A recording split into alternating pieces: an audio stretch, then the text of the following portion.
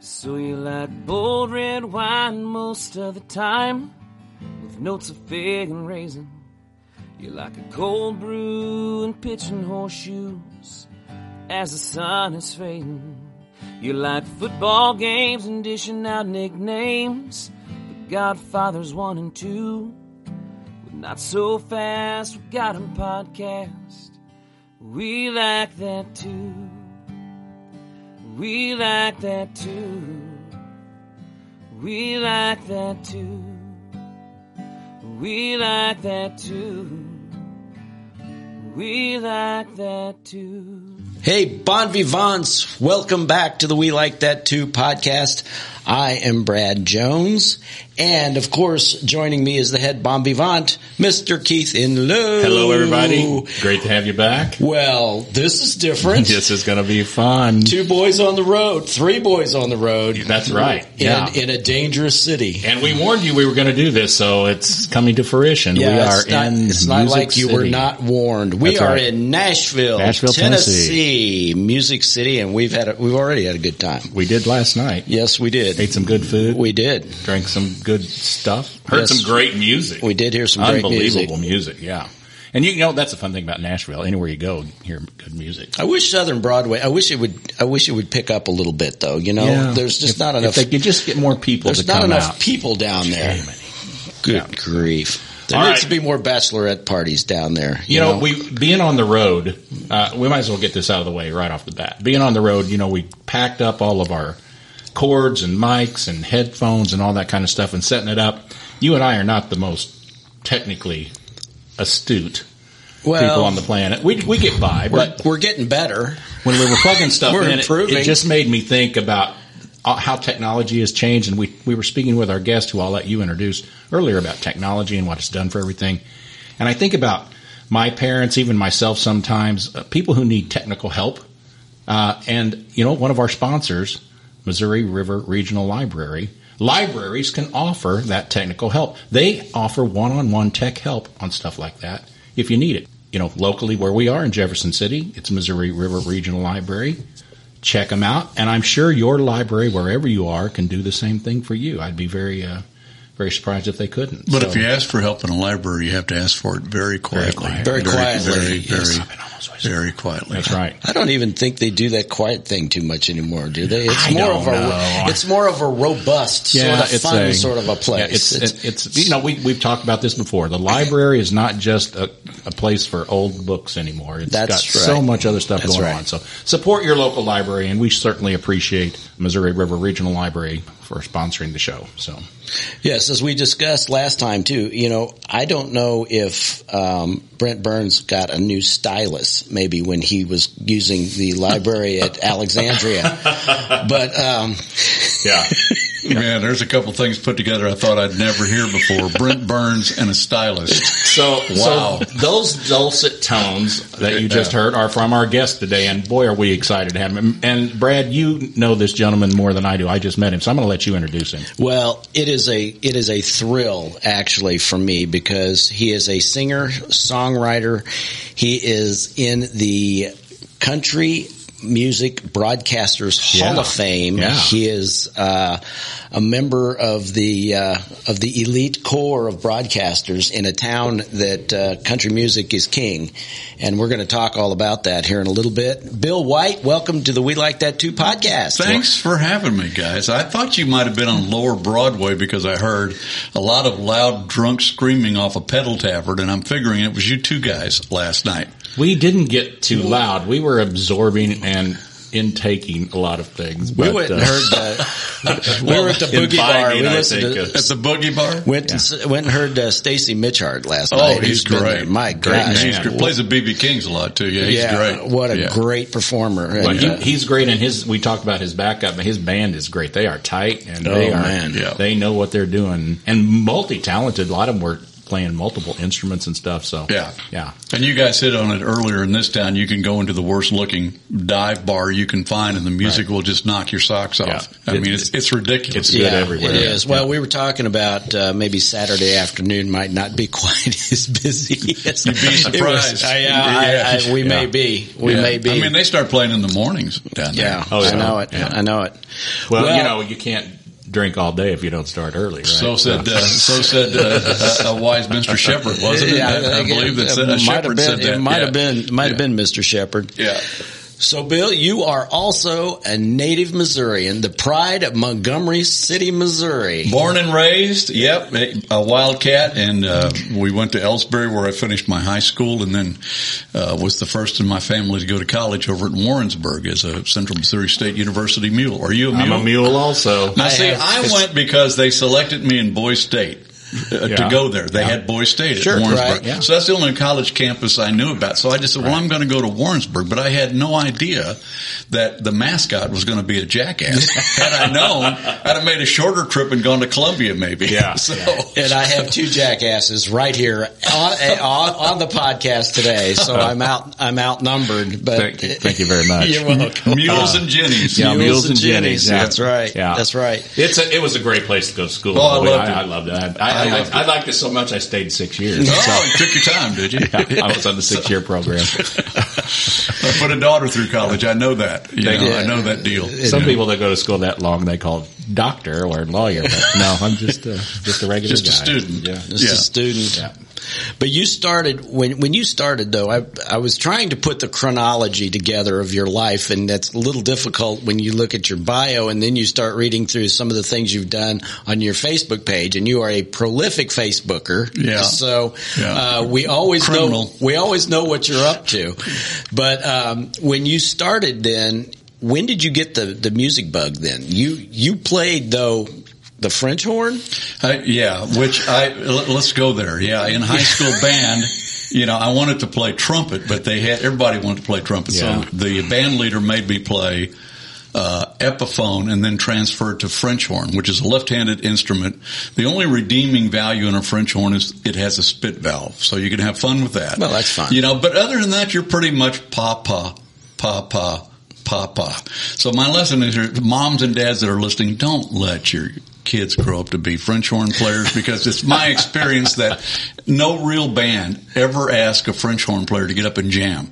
Never happens. So unless you're going to go to a fox hunt, that's about your only shot, with the French horn. Then there's there's the whole chicks aspect. I mean, it's not a chick instrument. It's not a chick magnet for. It's not a chick instrument. Yeah, unless you're sitting adjacent to a chick French horn player in the band or the orchestra, and then that or a French chick, maybe. Yeah. That could work too. I'm not sure. That could work too. I do love, of all the brass instruments, I do love the tone of a beautiful French horn. It's that's your problem, Keith. I mean, there's a self-help program for that, I believe. One of many. So please back away from the French horn. Well, it's always my duty to keep us on track right here, and the subtitle of the program is One Bottle. That's so true. Before we go, and I do have a lot of questions, but before we go too much further down the road, we should probably start drinking. Well, here's what we wanted to do.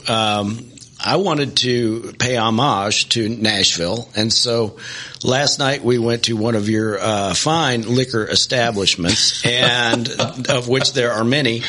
And I wanted to find, because you said you're a beer drinker. Yeah. And so we found one that we really liked. I mean, these guys were very, very, very helpful. They were sampling last night. They were actually sampling from this brewery, and this is called Nothing Fancy, but this is New Heights Brewing, which is right downtown Nashville. I've not been. I don't know. And so we tried this one, and we really liked it. It's crisp. It's clean. Give it a shot. See what you think. Okay. Because I really, really, really liked it. And so, Brad, we've talked about this before. I love beer, but I don't drink a lot of it. But is the nose on a beer important? Do you smell it before you drink it? That's a wine habit. Sometimes for me. no, actually you do, because if you've got IPAs, you've got stouts. There's it's kind of like smelling a loaf of bread. Different kinds of bread smell differently. A loaf of rye smells different than sourdough, and so you can get notes from beer. This does have a light, clean It's nose very light. on it. What do you think, Bill? Well, I'm not an expert drinker, first of all, but it tastes a little hoppy, maybe to me too. You can taste that, independent crafts, it always has a little bit of this taste to me, so I'm a really boring drinker, so, well, it's got a beautiful golden color, and I don't like heavy, dark beers like Guinness and stuff like that. I prefer something light and crisp, and the color kind of gives it away even before you taste it. It's a beautiful golden color that's translucent. Well, that would actually be one of my top 3 beers is a Guinness, and but only because I had it in Ireland. Right. Well, I've heard people say that. Poured the proper way. Poured the proper way. Yeah. And there's something about when you're in the moment, if you're in a country and it's their thing, it embellishes the whole thing a little bit. Then when you get back to the States and you drink the same beer, you go, I don't know if I like it as much as I liked it at the brewery, when we were over there. We married my daughter in Northern Ireland, so we had a week to really absorb that part of the country and got around to some of the pubs and the bars. And I really got hooked on the Guinness while I was over there. Most beer drinkers that I know do like Guinness. And so I don't think that's unusual. But this is very light, crisp, clean. I think it's good. And there's something else that I like about this too. Evidently, they also contribute to the Folds of Honor nice. for Tennessee. Now, that's a great thing. Yeah, and they've got pretty red, white, and blue. You just want to salute this beer right here. Yeah, I'm all for anybody that has anything to do with waving the flag for our troops. Well, and which one is what's the name of this one, Brad? This is New Heights. Nothing. Yeah, it's from New Heights Brewing Company, but this is called Nothing Fancy. I think that name's appropriate. It is a very straightforward, really nice beer. But New Heights, when we were down there last night at the liquor store and they were sampling, they had several varieties out. He probably had 7 or 8 different cans. He did. So this is not the only one. He did tell us that they are currently a Tennessee-only product, but new breweries, new distilleries often have to start distribution regionally, so that's not unusual. If you're in the Nashville area, keep a lookout for New Heights. We recommend it. Maybe someday it'll be sitting near you. I grew up in near St. Louis like you guys did, near enough that through the years I have found it really hard to find a good Falstaff or a Stag. And I've looked, and you can't hardly find one. Well, you're not looking in the right places. You need to go back to Montgomery City. I guess I do. We can find you some Stag. Believe me, some steak on purpose. Is Stag Brewing Company still in Belleville, Illinois? I don't know. Or did they sell or close down? I can't remember. I don't know.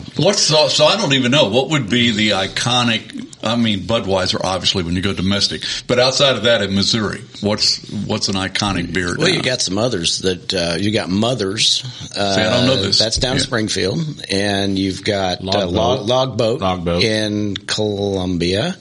And over in Kansas City, you've got Boulevard. Boulevard has several lines. Boulevard's probably gotten to be the biggest of what you call the independent breweries. Yeah. So anyway, thank you, Nashville, for providing us an opportunity. Thank you, New Heights. And I'm taking some home. There you go. So there you go. Enhancing the Nashville economy one beer at a time. So I'm going to ask Bill something because I kind of like to start at the very beginning, sort of like Julie Andrews with the French horn. Yeah. What got you into music to begin with? Was your family musical, anything like that, even before the band? My mom played piano in a little one-room Baptist church, New Hope, Missouri, a little nothing town just outside of Ellsbury. Been there? And they decided that they would put the family to work, and so my 2 brothers and 2 sisters joined my mom and dad as a 7-part family and sang some of those old gospel songs in churches for a while. So that's where I really first got on my feet. And then my mom, I never learned to play the piano, but my mom ordered a guitar when I was young from Sears, when you could order one Sears Roebuck for about $18, a Sears Silvertone guitar in a box, cardboard box. And those old guitars, the strings are about 5 miles off the fret and it'll make your fingers bleed. And my mom found that out, I think, pretty quickly and gave up on the guitar and just put it over in the corner. Well, one day I'm 16 years old in an FFA class with a good buddy. And after class, he says, I want to show you something. And in the backseat of his car, he had a guitar. And he showed me with 2 fingers how to make a G chord. And I just thought that was magical. Yeah. And he said, there's this family that I'm learning to play guitar with out in a farmhouse. And he said, I go out there and said, you should come with me. So I thought, I'd love to do that. So I'm on the basketball team, and I skip basketball practice one night, and I go out to the farmhouse with him. Man, wife, and their son are all playing music, 3-chord, old-style country music, and I thought it was just magic. You know, it just lit me up. So when I got home, I dug my mom's old guitar out of that box, and that's the first guitar. Well, I think I did that twice, skipped basketball practice twice, not thinking there would be repercussions from that, and went home one night, and my dad said, "Is there something you want to tell me, boy?" You know? He says, "Why are you not at basketball practice?" And so I told them that, boy, my mom had a gasket because she said, you don't want to do, you're going to wind up playing in bars, and she didn't want any part of that. And I said, Mom, just come meet this family. Just come, because they were really sweet people. So she did. And she loved them. And then I got her blessing. And of course, that's the way families go. They become your biggest fans after that, after you start playing and getting a little band, which I did at 16. But she was right. I wound up in bars for a big part of my life, you know, after where the that. people are. But that's how I first got the bug. And I formed a little band when I was 16 years old, and 18 got my first radio job. So my career has bounced back and forth between radio and music for a very, very long time. I'm truly blessed that I really found what I love at such a young age, because I've never gone anywhere else except down those two roads ever since then. Well, when you love what you do, you never go to work exactly you never work a day in your life. So you got into radio at a young age too. 18. Yeah. I got to ask one question though. I love the. I know what you're going to ask. Yeah. What was the name of that band? It was the Country Boys. Boy, the first one. Boy, you spent a lot of time on that one. The Country Boys. You guys really stretched that. And then when we got really creative, we called it the Bill White Band. Wow. And there was a Bill White in the Short Line Express for a while too. And in that band came two guys who went on to play here in Nashville for a lot of years. A guitar player from Wentzville who left and played guitar first for Billy Crash Craddock, and then Crystal Gale, and then Barbara Mandrell and Brenda Lee. And the drummer, Randy Wright from Wright City, Missouri, became the Barbara Mandrell band leader during their TV years. So both of those guys have had long, long careers, and we were all 17, 18 years old back there with a little 4-piece band at that time. The you guys all made it big then from three of the four, for sure, stayed in music, so. All Missouri boys. Missouri boys. Cool. That is neat. Yeah, very neat. Do you see them? Occasionally, and they're both very busy like I am, but we have gotten together several times, Keith was about there. Your broadcast career then. 18 years old. This is a pretty good story. 18 years old. I'm driving down a country road near where I lived, and I turned on 1530 AM, which was a country radio station, and I heard a voice I knew. And it was a kid who was in an FFA chapter not that far from where I was that I had competed against. So for bon vivants out there, because we do have a global audience, FFA is Future Farmers of America. Almost every high school, rural high school, has an FFA program because people live and work and may be going into agriculture as a career. Right. So it's a preparatory organization for future this farmers. Is interesting too, because I sucked at farming, but my FFA teacher was a forward thinker, and he really saw, I think, what was in. He actually bought me a guitar, and he got me into debating and parliamentary procedure and up on my feet. Which has been invaluable tool for the rest of my life. So anyway, I'm listening to this other kid that I competed against with in public speaking contest on the radio. Steve Whitmore was his name, and I thought, wow, that is the coolest thing. And I said, I beat that guy in these contests, and if he could do that, why can't I do that? So I drove 30 minutes north, found this radio station. It was in a 1-bedroom trailer in a cow pasture. Right. KPCR Radio, which stands for Cow Pasture Country Radio. I'm not kidding.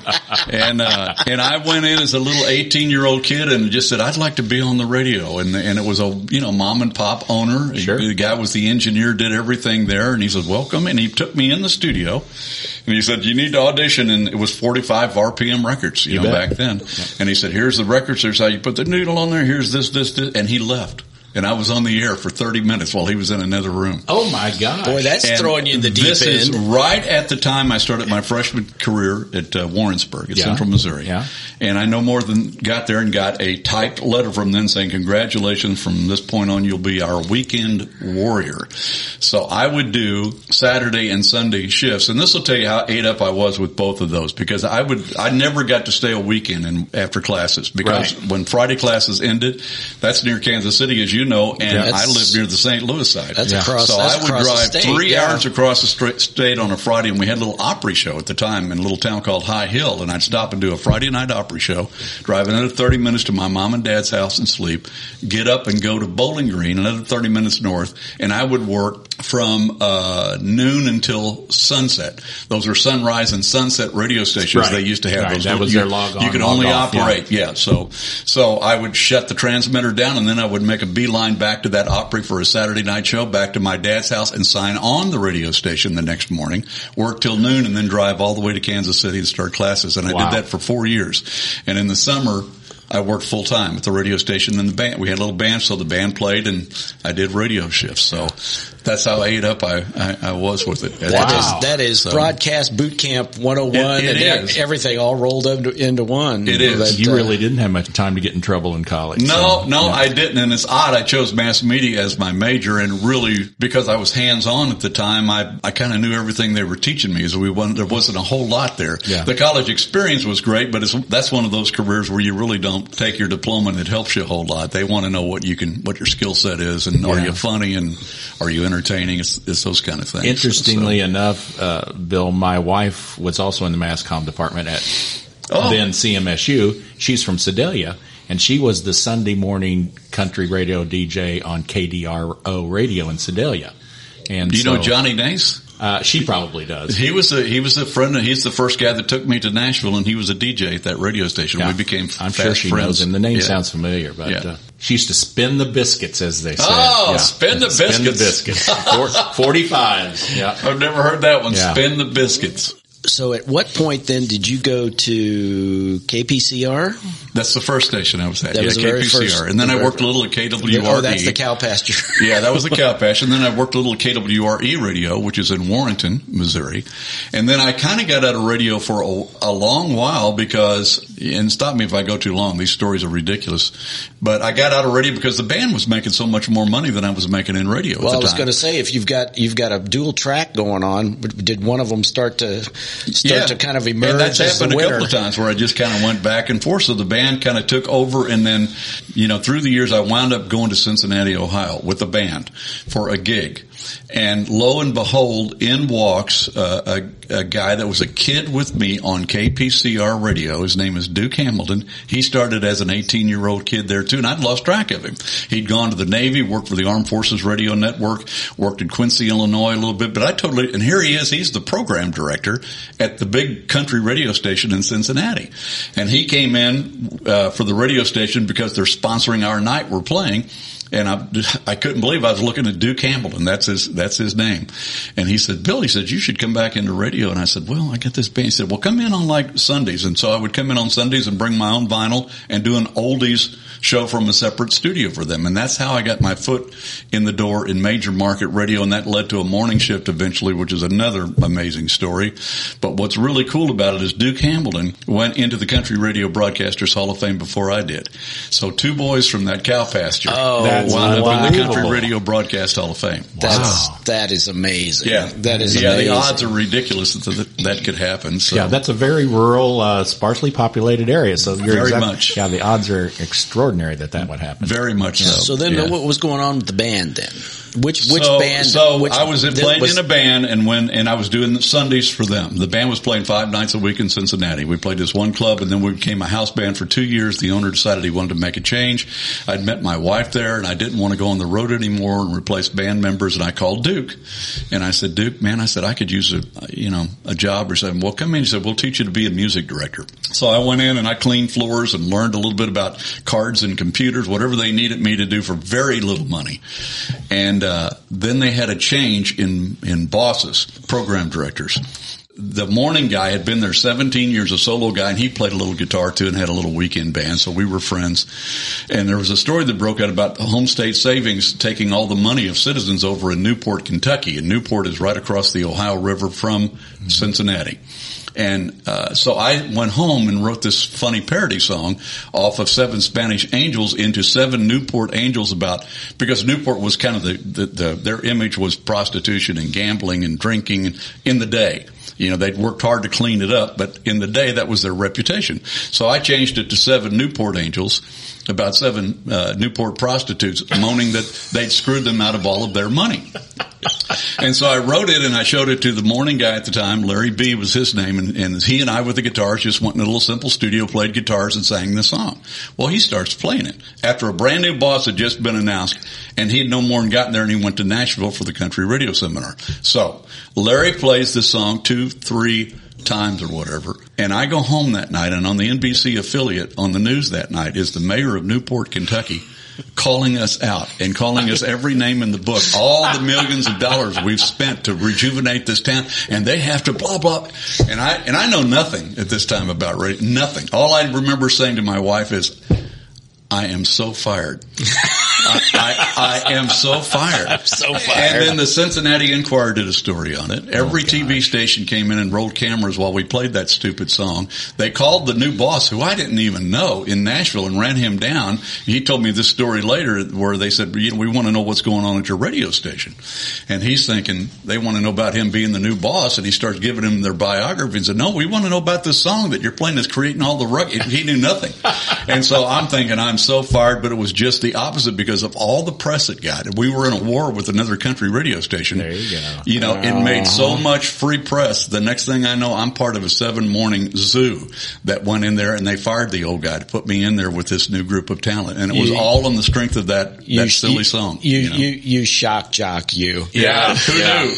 Who knew? Ahead of your time. Who knew? You know? That's like that old saying, there's no such thing as bad publicity, right? Well, that's exactly, he knew that too. And he wanted to create, they'd been playing a lot of music in a row to compete, and he wanted to stir it up and have personality radio. Yeah. And he saw in me that I could be a part of that cluster. And then eventually one thing led to another, and my career took off, and, you know, in morning drive radio, but it all started with that stupid little song. So I've been able to use my songwriting prowess, you know, and music prowess with radio, you know, and that was in Cincinnati. That was in Cincinnati, yeah. You didn't work for WKRP. No, but that's always the joke, you know. Everybody thinks you did. So I always tell kids, you know, kids will come up to me and say, you know, how do I get my songs played on the radio?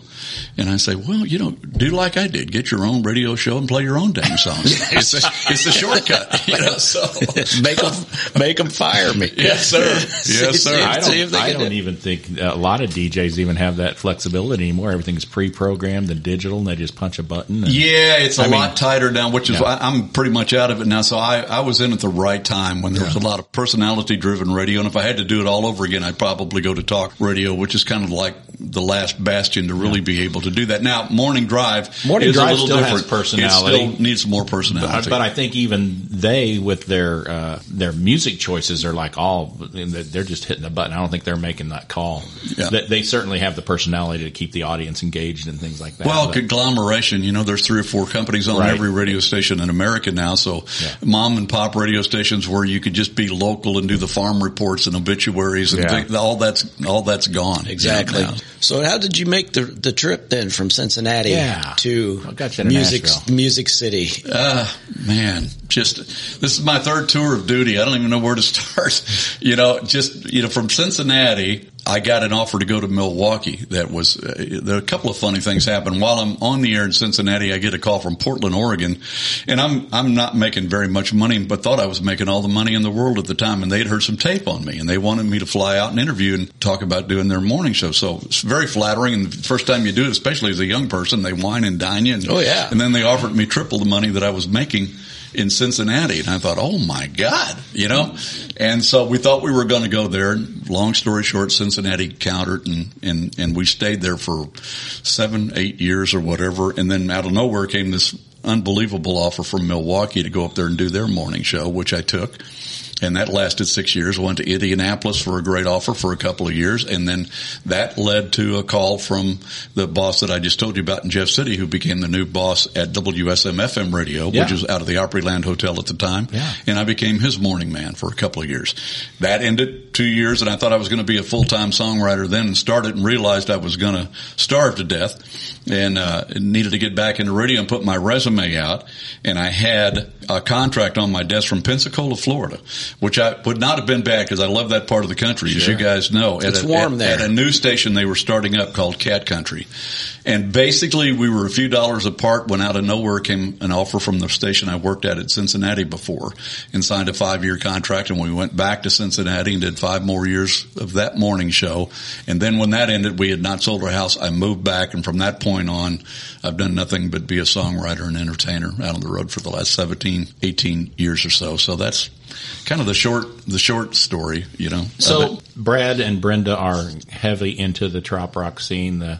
They've initiated me and my wife a little bit, but I'm not as deep, no pun intended, in the water as a lot of them are. But I know that's how Brad knows you. What's the story? How'd you get into the trop rock genre? Yeah, it's interesting because I'm not all in on anything. I'll just go wherever the wind, and I love trop rock music. I love that, and that's largely because of the guest you had before, my best friend Brent Burns, he was, when I met him, I didn't even know about it, and he was the movement even hadn't happened. Brent was just that, and then trop rock sort of happened, and he's one of the older guys in it. But he and I became fast friends when, you know, a mutual friend introduced from Missouri, a mutual friend that was my manager, Dean Raymer, introduced the two of us and took me to Lulu's one night to hear Brent. And when I heard him sing, "If it's snowbird season, why can't we shoot 'em?" I thought, now this is a guy I want to write songs with.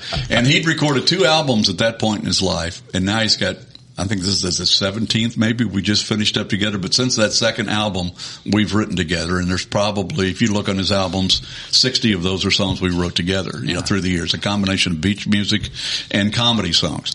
I want to talk I love beach music. And I want to talk about a few of those songs. Right. I want to get your impressions. You want an apology? Is that what you want? There's one I do.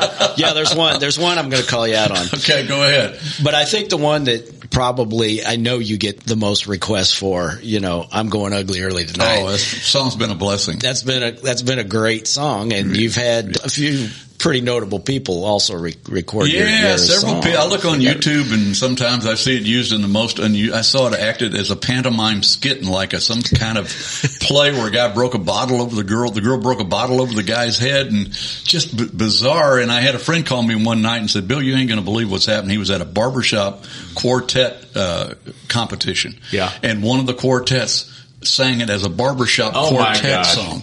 You know, "I'm Going Ugly Early Tonight," if you can imagine that. But then Cletus T. Judd, who is pretty noted, also recorded the song too after he heard Brent sing it on a radio show. So for the uninitiated, I mean, I've heard the song, I know, and the title sort of tells it, but what's the story in the song? It's fair because, it's not what you think it, or you think it's, what's beautiful about that song, if I can say that as a songwriter, we were blessed to come up with not just one twist on it, but a double twist at the end. So this guy is settling, he's not going to go for the pretty girl, he's going to go for the ugly girl. He sees 2 girls at the end of the bar.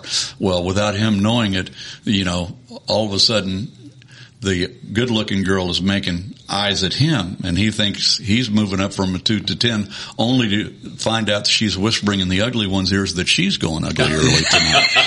And then the double twist is at the end is, hey, you know, she really hurt my feelings, but the truth is, I'm really glad she's going ugly early tonight. Yeah. You know, so it's a nice double comedic twist at the end of the song. It's a wonderfully written very song. Clever, very. I could call it a comedy song, but yeah, it's fun. But it's musically, it's a good song. Yeah, in any genre. So even though it's us, it's just one of those blessings because it was so well written. I can play with the greatest songwriters in town, and I do a lot of time. Hall of Fame songwriters, and they fall out. You know, when because they appreciate the art form of comedy too. And a lot of those serious writers can't write comedy. It's another whole thing, you know, to itself, and being able to be funny has gotten me into some circles I don't belong in, you know, sometimes. So are you talking about like deep philosophical songs like If I Had Boobs? Yes. And that got cut by Cletus T. Judd too. And that's an interesting story. I cut that on my live comedy album we did at the Bluebird over a couple of nights, and Cletus called me one day and said, "Hey, we're doing a new album." And I had not met him before, but he ran me down and he said, "We need another funny song." He says, "You want to come in and talk to me and my producer? Maybe we can write something." I said, "Yeah." So I went down at Sony on Music Row, and there he was with his producer, and I played several thoughts, nothing. And I said, "Well, you know, I got this song on my album called If I Had Boobs." And he said, "Well, play that." And they laughed, and he said, "Well, let's tweak it. Let's do something." And at that time, Kelly Pickler who had been on Dancing with the Stars, had gone out and bought herself a new set of headlights. And so we changed it into if I had Kelly Pickler's boobs, and he recorded it. And and you can find it on YouTube, and it's really, and he got the Grascals, who are a Grammy-winning bluegrass group, to sing the harmonies on it with him, so it's really, it's funny too. And then we have Keith, Men Fake It Too. Yeah. That's another deep philosophical, yes. deeply moving song. Yeah. And there's a lot of good titles. Most all these you can find YouTube renditions of them on. They're online. all Brent stuff's on. And I haven't cut a lot of those because I've only got 2 albums, but Brent cuts all those. Exercise makes me look good naked, but so does beer. That fits your show, pretty well. That could be our new theme song. We're going to kick Dave Baker off. Funny how that is when you're talking about that. When I got that call from Oregon to do that morning radio show, I said, "How did you find out about me?" And they drop a composite tape every year at the country radio seminar, and our program director had done that, and I was on it. Well, there's this guy. When I first started doing the morning show, the general manager, somebody thought it would be a good idea to do the joke of the day. And I hated that because I've heard all the jokes. If you're a comedian or pretty much you've heard all the jokes. Yeah. So I said, okay, so I thought I'm going to hide this where nobody hears it. And we did it like the first break of the show at 5:15 in the morning or whatever. The first time we did it, a guy calls and he tells this corny joke, but at the end of the joke on the punchline, you hear ba-ding. And his name was Chuck. And I said, what is that, Chuck? And he said, I work at a gas station. And a car had just rolled over the pump line right on the punchline and went ba-ding. And so I said, man, that is awesome. I said, can you make that bell ring anytime you want to? And he said, yeah. He said, I probably can do that. And I said, you call anytime you want to. He said, I'm going to say, it's Chuck the filling station, man. You hit the bell, and when you do the punchline, hit the bell again. And it became a thing. It became a thing. And they heard that on that tape and loved it. And what was really cool about, we didn't pay the guy a dime. Yeah. We gave him concert tickets and tried to take care of, but the coolest thing about that is he got so much press that the Enquirer did a full page article on him one time, Chuck the filling station man. And he got so much press that the Shell station made him a better offer to come across to get the free publicity. Yeah. So, that's great. That's good for business. Yeah. That's good for business. Yeah. That's funny.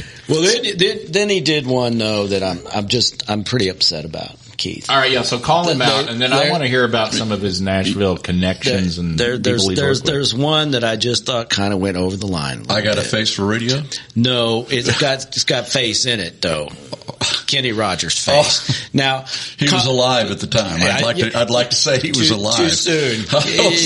He was alive when we wrote it. I realize that. A little too near the roaster and alive, at the time. I heard that. And, I laughed so hard. What's funny about that song? What the hell happened to Kenny Rogers' face? Casey Jones also recorded a version of that, but I play out on the road with a trio called Evening in the Round that features Linda Davis, the Grammy winner, and her husband Lang Scott. And they were with Reba for all those years. And Linda sang "Does He Love You" with Reba McEntire, and their daughter is Hillary Scott with Lady A. So very noted music family. But I got invited to be part of their trio, and we've traveled the last 10 years and played theaters. Well, the first time we ever played together was at a little place in Leapers Fork, Tennessee, and I sang that, Whatever Happened to Kenny Rogers' Face.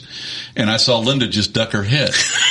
And then it hit me that she'd been on tour with Kenny Rogers. Ooh. And so I thought, man, that'd be just my luck. I'll be out singing with Linda and sing Kenny Rogers' Face, and I'll turn around and the Gambler will be standing right behind me, Yep. But then I always go, well, he couldn't laugh though. That's that's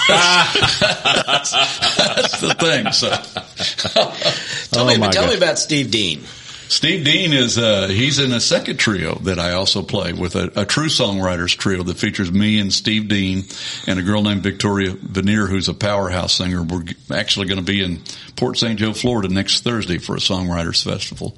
And Steve has written 9 number 1 songs in his lifetime. Wow. Some big old hits, including Watching You for Rodney Atkins, which was the most played song on radio the year it came out, and Southern Star for Alabama, and A Roundabout Way. And I hate him, And he's my best buddy, and you probably saw that on Facebook that we had something really unusual and cool happen with Steve 2 weeks ago here in town. We played a corporate event at the convention center, and for about 25 or 6 techie people out of Detroit, and 3 songwriters, myself and Steve and a young lady who's going to be a star, Jenny Tolman. The 3 of us just did a traditional songwriters round, and the last song and I knew this ahead of time. The last song Steve did is a song called Hearts Aren't Made to Break, They're Made to Love, which was a #1 song for Lee Greenwood back in the day. And Lee Greenwood was in the back of the room. And so toward the last chorus, I saw Lee just kind of sneak along the wall. And sure enough, when that last chorus came along, Lee came up and leaned right over Steve's shoulder and sang harmony with him on that song, his #1 song, which was what a thrill. Such a cool moment. And then Lee went over to the piano and just told unbelievable stories about his career and his songs, and certainly God Bless the USA, which was, imagine those 23 or 24 people having that happen at their little private party. You know, it was a very cool moment. So yeah, that is really cool. Steve's a great songwriter. Well, if you look at the list of people that you've worked with, collaborated with, and been able to be around, blessed. Pick a couple of good stories and just, what are some of the most memorable things that stand out in your mind as like, how was I ever lucky enough for this to happen? Well, certainly both sides of the career I've been able to be on stage with people I never even dreamed of being on stage with before. And a large part of that again comes from they've discovered I can write and hold my own, and they also know I'm funny, and funny adds another element to a lot of those shows that they can't do. So that's happened a lot, but certainly doing radio has allowed me to interview or almost anybody I could have ever dreamed of in my life, or have access to those kind of people. Shania, Garth, I mean, you just name them. And, one of my favorite stories is we did our show one year for the Academy of Country Music Award show, which was held in Hollywood at the time out at Universal. And they rented us a space. We had rooms at the old Hollywood Roosevelt Hotel, which is where the first Academy Awards show was ever held, right there. So we're in that historic place. And that week, the people that set all that up were in a room with a broadcast table. They would bring by a combination of the country stars that were going to be on the ACM Awards and movie stars, so you just never knew who was going to walk in the room. And I remember Donna Mills was there from Knots Landing, and the one that really got me, because I was a personal fan, Jim Backus walked in, who was Mr. Magoo and Thurston Howell, and I was a fan. I was a fan. And he was at the end of his life, and he actually had an oxygen tank with him and a doctor and his wife to make sure that he would be okay. And he was great. And, when the mic was off, I just said, Mr. Backus, I just got to tell you what a big fan I am. And I'm not a germ. I rarely do that, rarely even ask for an autograph as a broadcaster, because there's a part of that, that's just not the thing to do, to take that kind of time with him. But he said, he says, do you have my book, my new book? And I said, no, I don't. And he sent his doctor down Hollywood and Vine and bought the book and brought it back and signed it to me from Mr. Magoo, so that hangs. And the other, I just don't collect many autographs, probably should have. Sometimes I do that and they put them in front of you. But another one that I did ask for came through radio too, and an opportunity. When I was in Cincinnati, they had a celebrity baseball game, a mixture of media members and old pro baseball players. Yeah. Joe Torre was there, and the likes of those kind of guys. And it was a mixed thing. Yeah. And I came in one inning and sat next to Tug McGraw, the great reliever for the Philadelphia Phillies back in the day. And Tim's dad. Timmy's dad. He did not know until late in his life. Exactly, that's a movie in itself, yes, I think. But I sat next to Tug, and he couldn't have been nicer, and there was a baseball right between us. And I just said, Mr. McGraw, I said, would you mind? He said, no, give me the ball. And he signed it, Tug McGraw. Kept it for years. And then when I took that job in Milwaukee, that radio job, one of the first things that radio station had me do was to go out and MC a concert at the State Fair, which is in Milwaukee, and interview the headliner. And the headliner was Tim McGraw, who was just coming into his own. And I'll tell you another Tim McGraw right after this too. So I got to go on his bus and interview him, and I took the baseball with me. Oh, wow. And I showed it to him, and he said, where did you get that? And I told him the story, and he said, let me have it. He signed the other side of it. Oh, wow. So I've got Tug McGraw and Tim McGraw on the same baseball. Oh, my God. Which is cool. Which is really cool. I would put that one in the safe deposit box. Yes, I have very few signed things, but that's a treasure. Yeah. And here's the other really funny Tim McGraw story through music. I was in Nashville at WSM FM radio, and the story had broken out about Tim McGraw and Kenny Chesney being in a fight with the cops in Buffalo over a horse. They took the cop's horse, and they're in a fight, so it's all this press about it. So So I just got into Nashville and read that story, and I took my guitar and I wrote a parody of Don't Take the Girl, which was a big hit for Tim McGraw, into Don't Take My Horse. Take my billy club, take my donut, but please don't take my horse. And I started playing it on my show. Yeah. Not realizing that if you tell a joke about country artists in Milwaukee and Indianapolis and Cincinnati, that's one thing. But if you do it when you're in Nashville, there's a chance they're listening, or the publicist is listening, or the record label is listening. Yeah. So we played this thing 3 or 4 times, and sure enough, the phone rang one day, and it was a woman. And she says, "Is this Bill White?" And I said, "Yes, ma'am." And she says, "Are you the guy that wrote that Don't Take the Horse song?" And I'm thinking, uh-oh. Here it and comes.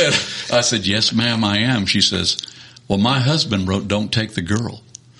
And there was a pause, and she said, "And he thinks that's the funniest damn thing he's ever heard in his life. Would you send us a copy?"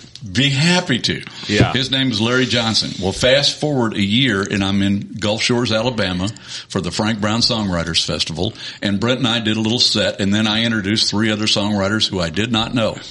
First guy does a song, second guy does a song, third guy gets ready to sing, and then he turns to me and on the microphone and says, "Before I sing a song," he said, "I just want to say that Bill White wrote the funniest song I've ever heard in my life," and it was him, the songwriter. Oh my goodness. That's how we met Larry Johnson, you know, so again, that's how my music and radio has just kind of combined. Well, we could sit and talk and listen to these stories forever, but we do have time constraints. So whatever you need. But we're gonna segue into the third portion of our show, and it is radio related. So it's our 3 top picks. Is this the close optional portion of your show?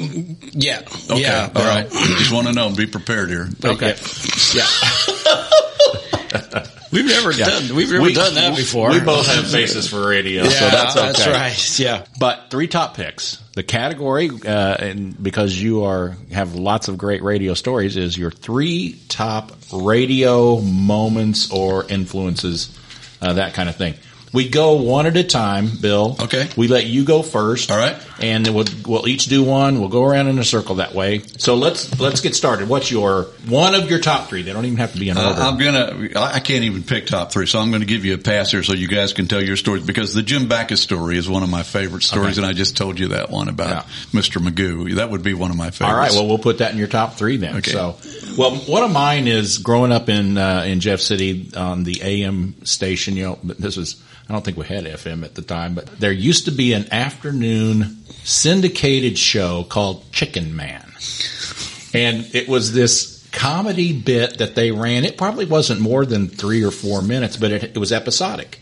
And every day, if you tuned in at the right time, you would hear the next episode of Chicken Man. He's everywhere. He's everywhere. I heard that. Yeah, and it was hilarious. And the guy that did it, I should have done some more homework. The guy that did it actually did a couple of other of those spoof type radio parodies that were episodic, and it had characters, and it was, Chicken Man was a superhero who was a dud as a superhero. He never, he always got failed.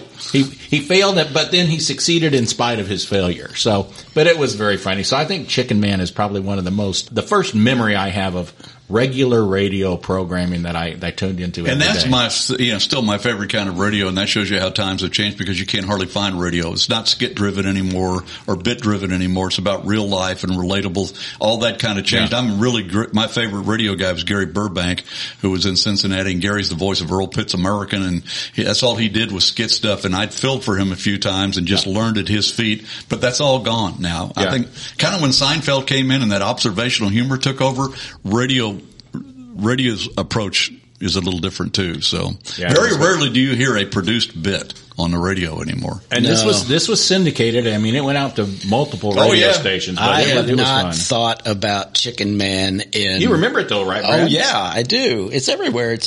Yeah, it did. Mine is, I am sorry, but I did not mention the fact that our makeshift studio is at the NFIB office, of which I work, and it is the National Federation of Independent Business. We are a trade association representing small businesses, mom and pop businesses, and I want to thank NFIB for letting us borrow their office. Great facility. We appreciate it. My love of radio really comes through being interviewed and stuff on small business issues, and I went to one of these little bitty stations. tiny little station. And I'm sure at some point you've been involved with a format change for the station. So I walk in and they said, "Can we help you?" I said, "Yeah, my name's Brad Jones. I'm state director for NFIB, and I'm here to talk, with Jerry about small business issues." So they were going from a country format to an all-Christian station. Consequently, there wasn't a single person at that radio station that gave a shit about anything at this point. Nothing. Because half of them were losing their job. Yeah, they checked and out. they had new people coming in. And so they said, "Oh, man, Jerry, he's not here." And I kind of went out of my way to get to this, but it was down south someplace. I mean, it probably had, at least 5,000 watts, if you went out on the corner, you could hear the station. Yeah. So they had this couch, and so they wheeled in a couple of mics and this girl and said, "Now, who are you again?" And we did the interview on this couch on this station that would be Christian like 2 days later. And I just left, and it kind of reminded me almost of a brother, we're out there. I'm going to go to this station, and I'm going to sing into this man's can. Yeah. It was about that rural. Oh, but imagine those first stations you were at were pretty little. I don't think I ever experienced a format change, but I'm familiar. They stunt a lot too when a radio station is going to switch a format because they deliberately want to get rid of you. If you're one of the remaining fans, they don't want you listening to what's coming. And a lot of times they'll do something called stunning, where you might turn in your radio station one morning and you're hearing nothing but polka music and the same song for 3 weeks in a row. The same roll out the barrel. And that's to blow that audience completely off and hide what's coming until they're ready to launch it. And then one day the real format comes in. I never knew that. But it corks off those old listeners so bad that they don't want them. They're going after a different demographic and a different thing. So that happens. Well, too. maybe that was what was going on they at were the station. It happens on April Fools too. It happens on April Fools too. I can remember one April Fools playing a song called "Don't Mess With My Toot Toot." All morning long is the only song we played. But I introduced it as here's Reba McEntire's new song, and it would be that. And here's something from Johnny Cash, it'd be that. And listeners will call, that's not really. And you just play. You just play Check along. your calendar. I know. Yeah. So, all right. Do you have a second choice? Second story. I'll give you a lot of contesting goes on in radio. This is my favorite contest I was ever involved with, where you give something away to listeners. And when I first went to Milwaukee, again, the State Fair in Garth was coming at the zenith of Garth. And so we had front row tickets to give away and one set of front row tickets that included backstage access and a meet and greet with Garth Brooks. So we did a contest called "What Would You Do to Meet Garth Brooks?" And we're going to take the top 5 contestants, and then you're going to have to do whatever you say you will do on a live broadcast. So all these things came in. Some of them were just stupid and vulgar and things you could never do on the air. But we went out and did the live broadcast, and I can remember there was a guy got a proclamation to make it Garth Brooks Day from the mayor. He came out. That was third place. Second place was a guy in a Speedo and a cowboy hat and a guitar and a chainsaw that sawed his Volkswagen in half while playing a Garth Brooks song. That was second place. That wasn't good enough to win. Wait, I'm trying to envision how you use a chainsaw and play guitar at the same time. He played the song, took the guitar off, and then sawed the chainsaw in half. Okay. So you had to be there. Yeah. But the winner was this young man who brought a pickup truck and had it all decorated like a barn with the doors that open at the top of the barn and straw bales in there and everything. And he had his mother dressed as a Holstein cow. We're in Wisconsin, folks. Wisconsin. Right. She's in a Holstein cow that he had rigged up electronically so that he could milk his mother. Oh, no. And they got to go backstage with Garth and there's a picture of the milk streaming out of the udder, and the look on Garth's face I was there was just like bewilderment. Oh my God. But he signed it for him, so they got that thing autographed. So that's one of my favorite, and all that's designed to create, because I'm a new morning guy that replaced a morning guy, and that's all to create talk and buzz and get people listening. You bet. Wow. So my second one is this is teenage years. I was a classic rock listener, and there still is, I'm sure, a station out of Chicago, WLS. Oh, yeah. And we could get on the skip at night. We could pick up WLS. John Landecker. It was a John Landecker WLS Boogie Check. You bet. Every night, WLS Boogie Check. And so that was the nighttime show with John Landecker was something that I would listen to, and I would actually put it under my pillow after Mom and Dad said go to bed, and I'd be listening to the radio after it was bedtime. Yeah. And then essential listening back then. Yeah. So that's one of my top three. Did you have that too? No. Sometimes we double. No, mine's just lame. I mean, I'm sitting here with, well, you do know what a radio is, right, Brad? He was, in the Hall of Fame of country music, and I've got this lame This isn't thing. a competition, is No, it? Because we're going to lose. because I'm losing. Yeah. We had a thing called the Click Clock Quiz in the morning, and I was about 10, and I was about 10 years old, and I'm sitting there eating breakfast, and we always had the Click Clock Quiz every morning. Oh yeah, I remember that. And they asked the question, and I went, I know this. And I went running into the telephone, and I'm dialing it. And then it was like yeah. Rotary so dial. Slow, yeah. so slow. Yeah. And I actually won the Click Clock Quiz at 10 years old. And the question was, because we just studied it, who was considered the father of modern rocketry in the United States? It was Robert Goddard, and I knew that. Yeah. And so, that was probably my first real radio career. I was on. They said, "Hey, congratulations, Brad Jones, and knew this." And I was about 10. KLIK was the station. Those are the call letters, and it was the Click Clock Quiz. Yeah. And they probably spelled clock KLOK, and so that was a morning thing. And that's another radio thing. When you hear those branded radio stations, when they come up with the bull, the beaver, the cat, all that is recall. So when you go to fill out a diary, if you get one, sure, it's easier for you to remember those names and those call letters if it's called the cat, the bee, as opposed to WMIL or WFMS or whatever. The station I was going to go to work for in Pensacola, Cat Country is the name of that, and they've been very successful through the years. But one of the things that was really hanging me up is every radio guy had to have a cat name. Hobie Cat or Catfish Bill, and I'd worked all these years as Bill White. And tell the program director now, who's still a good friend, I said, the reason I didn't take that job? And he said, why? And I said, because I didn't want to say, good morning, you're listening to Hairball Bill on Cat Country 95.5, so there's that. So my favorite radio story. All right. Is I always consider this to be the best day I ever had on the air, and it's also the worst day I ever had on the air, all at the same time. And that's because I was doing the morning show at WSM-FM at the Opryland Hotel one morning, and we had a songwriter's corner once a week, and the songwriter had just come in, Bruce Robinson, who was with the Dixie Chicks and wrote all these big hits, and I never met him, was looking forward to it, and I'll never forget, he's down below me where I can't see him opening his guitar case when the hotline rang, which is a line you have to pick up because it's from the boss or whatever, and you need to pick that up. So I picked it up. Tim Murphy was my boss, and he said, have you guys got the TVs on? And I said, no. And he said, well, turn them on, and turn them on right now. So I told my producer the TVs were behind him. Sure. I'm looking right at, he turns them on, and we're live. And I'm looking at it, and I'm trying to think, what am I looking at here? And then when the second plane hit the second tower, I realized what was going on. Yeah. And I can remember saying, we're at war. And, it was just unbelievable. And I remember Bruce Robinson getting up and looking and just standing quietly and watching the TV with us. And we never turned the microphones off. And he finally shut his guitar case and shook my hand. And to this day, I've never said a word to Bruce Robinson. Wow. He left silently. And the entire radio community here in Nashville, every other radio station went to network news. They cut away to ABC or NBC, whoever their affiliate was. My program director left me on the air.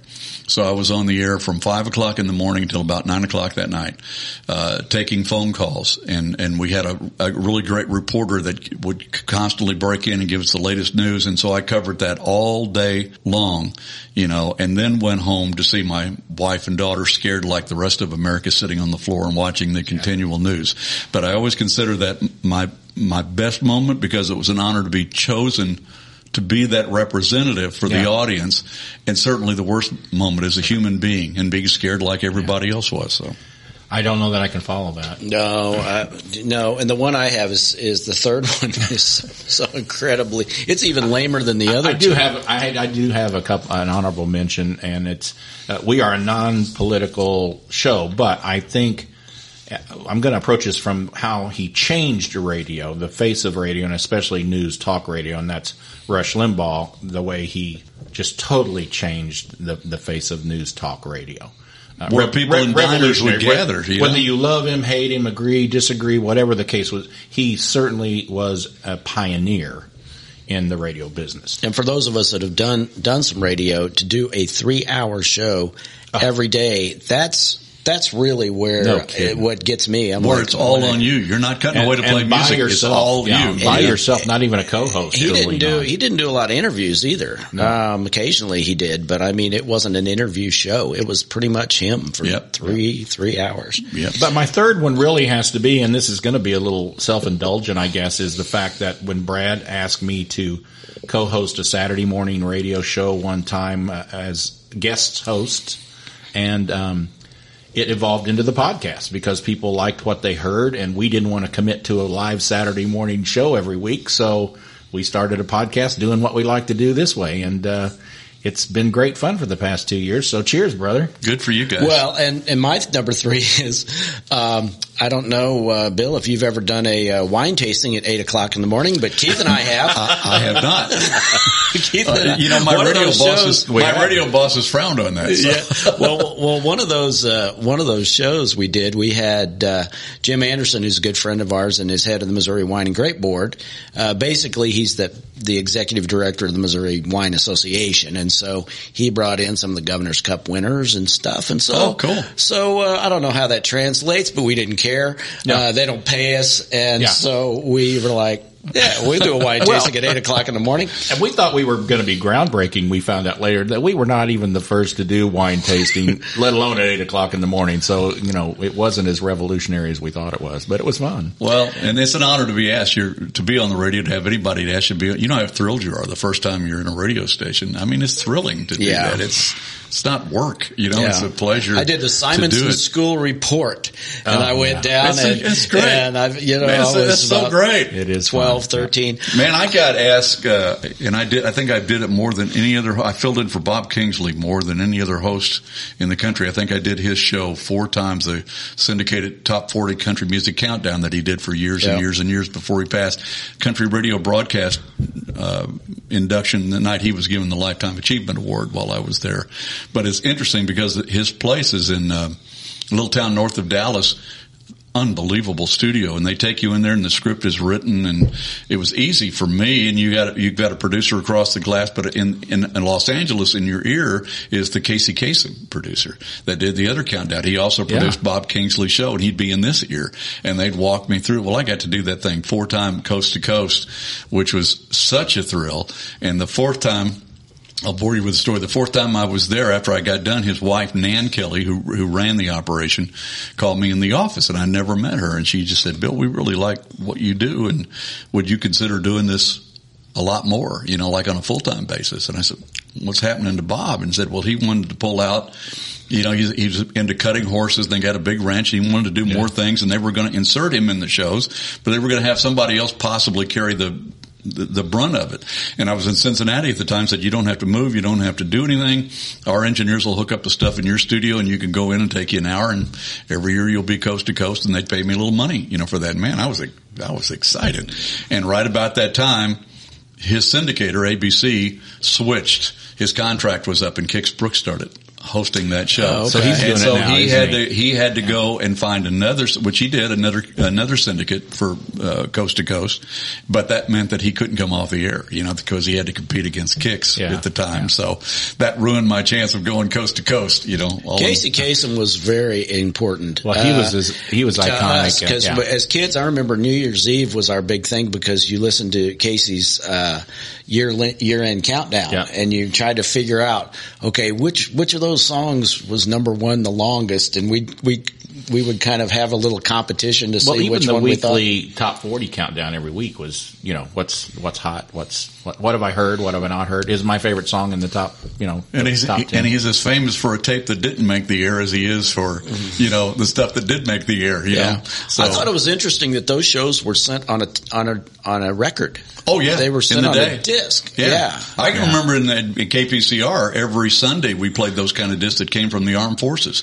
They did country music shows, and they came on a big 33 1/3 RPM record, and you just put a needle on it and let it track. If you were really good in those days with vinyl, I knew a guy, the town of Bowling Green was about 2 miles maybe from that little radio station just outside of town. Mm-hmm. He'd put on a long playing album and jump on his motorcycle and go get an ice cream at the Dairy Queen and make it back and there'd be nobody in the building. Well, the record just be tracking. All DJs knew the bathroom song. Yes. The song that American Pie was one of the great American Pie. Yes. Yes. Stairway to Heaven, I think, was a bathroom all song. All those with long guitar solos. If you wonder why they got played so much. Yeah. That's right. I got to go pee. Or smoke break. Hey, I know we're running out of time, but there are two venues that I want to ask you about real quick. One is, and they are iconic, and I think our bon vivants would love to hear your response. One is the Bluebird Cafe. Nothing like it. I've been once. As a matter of fact, I was with Tom Baker. It was a religious experience. It was one of the coolest things I have ever done in my life. Still the holy grail for songwriters. Yeah, it is. It is. And you have been fortunate enough to actually record in there. Yeah, we recorded my first live comedy over a cup of coffee, and we just played there a few months ago with our Hits and Grins trio. And it's always sold out. You can't hardly get a ticket. You have to order way in advance. But what's so great about it, it's a small room, very intimate. 80? And they're like Gestapo that you're going to listen. If you don't listen, you're out. About 80 people? About 80 people at that. And everybody you can name has played there, at that little place. So it's magical if you can ever get a ticket. That Brooks boy kind of got a break. Playing and Taylor Swift did too. Taylor Swift was discovered at the Bluebird Cafe. The other place that is the Mother Church, the Ryman Auditorium. Yeah. Have you played the Ryman? Have you had a chance to I've never, on my bucket list, I don't have many things. I've been so blessed where there's only a couple things that I have not clicked off. And that was my mom's hope that someday I'd be a Grand Ole Opry member and sing. And that's not going to happen and never happen. But I did. I have been on the stage. I've been on both stages several times, and the Ryman story is pretty incredible because Joe Diffie asked me to MC his charitable concert he did for kids a couple of years in a row. And one year, the first year I was there, I'd never been on the Ryman stage. I'll get all choked up telling the story right now because I can remember standing in that circle of wood out there, and just being overwhelmed by it. And I just shared with the audience, I was between acts. I was between Winona and Keith Urban. And everybody's just playing acoustically. No bands. They're all just walking out with their guitars. And I remember sharing with the audience before Keith walked out how much my mom would have loved to have seen that moment. And I'm telling this story and I feel an arm go around me, and Keith Urban had walked out and put his arms around me and said, "Bill," he said, "I think your mom's here." That's a great story. Yeah, there's nothing like, everybody should go see the Opry at the Ryman Auditorium, or any show for that matter. The Mother Church with those wooden pews. The renovation they did, they almost tore it down. Had a contingent of Roy Acuff and Ricky Skaggs and people like that. Marty Stewart fought for it. It's so beautiful. It's the best acoustical theater in America still, and all you have to do is go listen once and you'll know what I'm talking about. It's truly a magical place, and now there's a museum there and a film, and there's a whole lot more to it. It's a great tour. If you're in Nashville and just want a tour, it's a great tour. Yeah, it is a great tour. Yeah. Well, Brenda and I went and we took the tour, and I was just shocked that you've got those little steps in the front, and they've got your little podium there that's got WSM on it, and you get your picture taken. And you can go up on there, and I know that emotion. Yeah. I stood there and I was like, if these walls could talk, I mean, you just kind of went, and I look over at Brenda and she's crying, and we was like, man, this place is something. That's good for you. I didn't even talk about, I'm pretty much out of broadcasting now, but the last 6 or 7 years of my broadcast career was was at the 650 AM WSM, which carries the Grand Ole Opry. Yep. So with all of that history, it was such a great way for me to finish my career. I kind of became their on-call guy and did their morning show when the guy had to be gone a lot, and got to sit. And again, that's an overwhelming experience, because when I was a kid in Missouri playing in that first band, we'd come out of these little honky-tonks, and the first thing I would do would be to turn on Ralph Emery and 650 AM WSM and listen to the all-night show and dream about being a disc jockey on WSM. Yep. And then when I found out what it paid, I realized I didn't want to be on WSM so much compared to where I was at the time. But at the back end of my career, when I was basically done, it was at the right time in my life, and such a blessing to say that I got to crack open a microphone and say, you're listening to 650 AM WSM. Well, in the Midwest, if you had a Mount Rushmore of radio stations, you got WLS out of Chicago, you got KMOX out of St. Louis. Another great radio station. Yeah, Jack Carney. I was a big Jack Carney fan at KMOX for years. You bet. And then WSM, you know. Well, and that's why those little one-bedroom, 1,000-watt radio stations had to shut down at night, so that you didn't interfere with the signal of those 50,000-watt blowtorches like those stations you just mentioned, and WHO in Des Moines, and Bill Mack out of Dallas, and, you know, Charlie Douglas and WWL in New Orleans. They'd blow across the country. Was it night. KAAY in Little Rock? KAAY? I'm not I was thinking there was a big one out of Little Rock that we picked up sure. too. So. I'm not sure.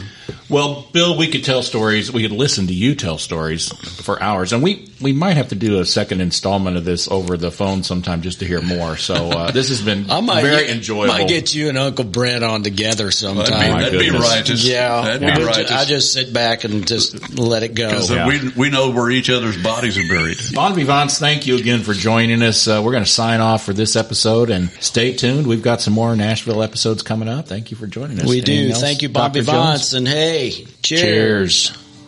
We Like That Too is produced as a labor of love for the enjoyment of Bon Vivants everywhere. To get information about our bottles and links to our guests, go to our website, WeLikeThatPodcast.com.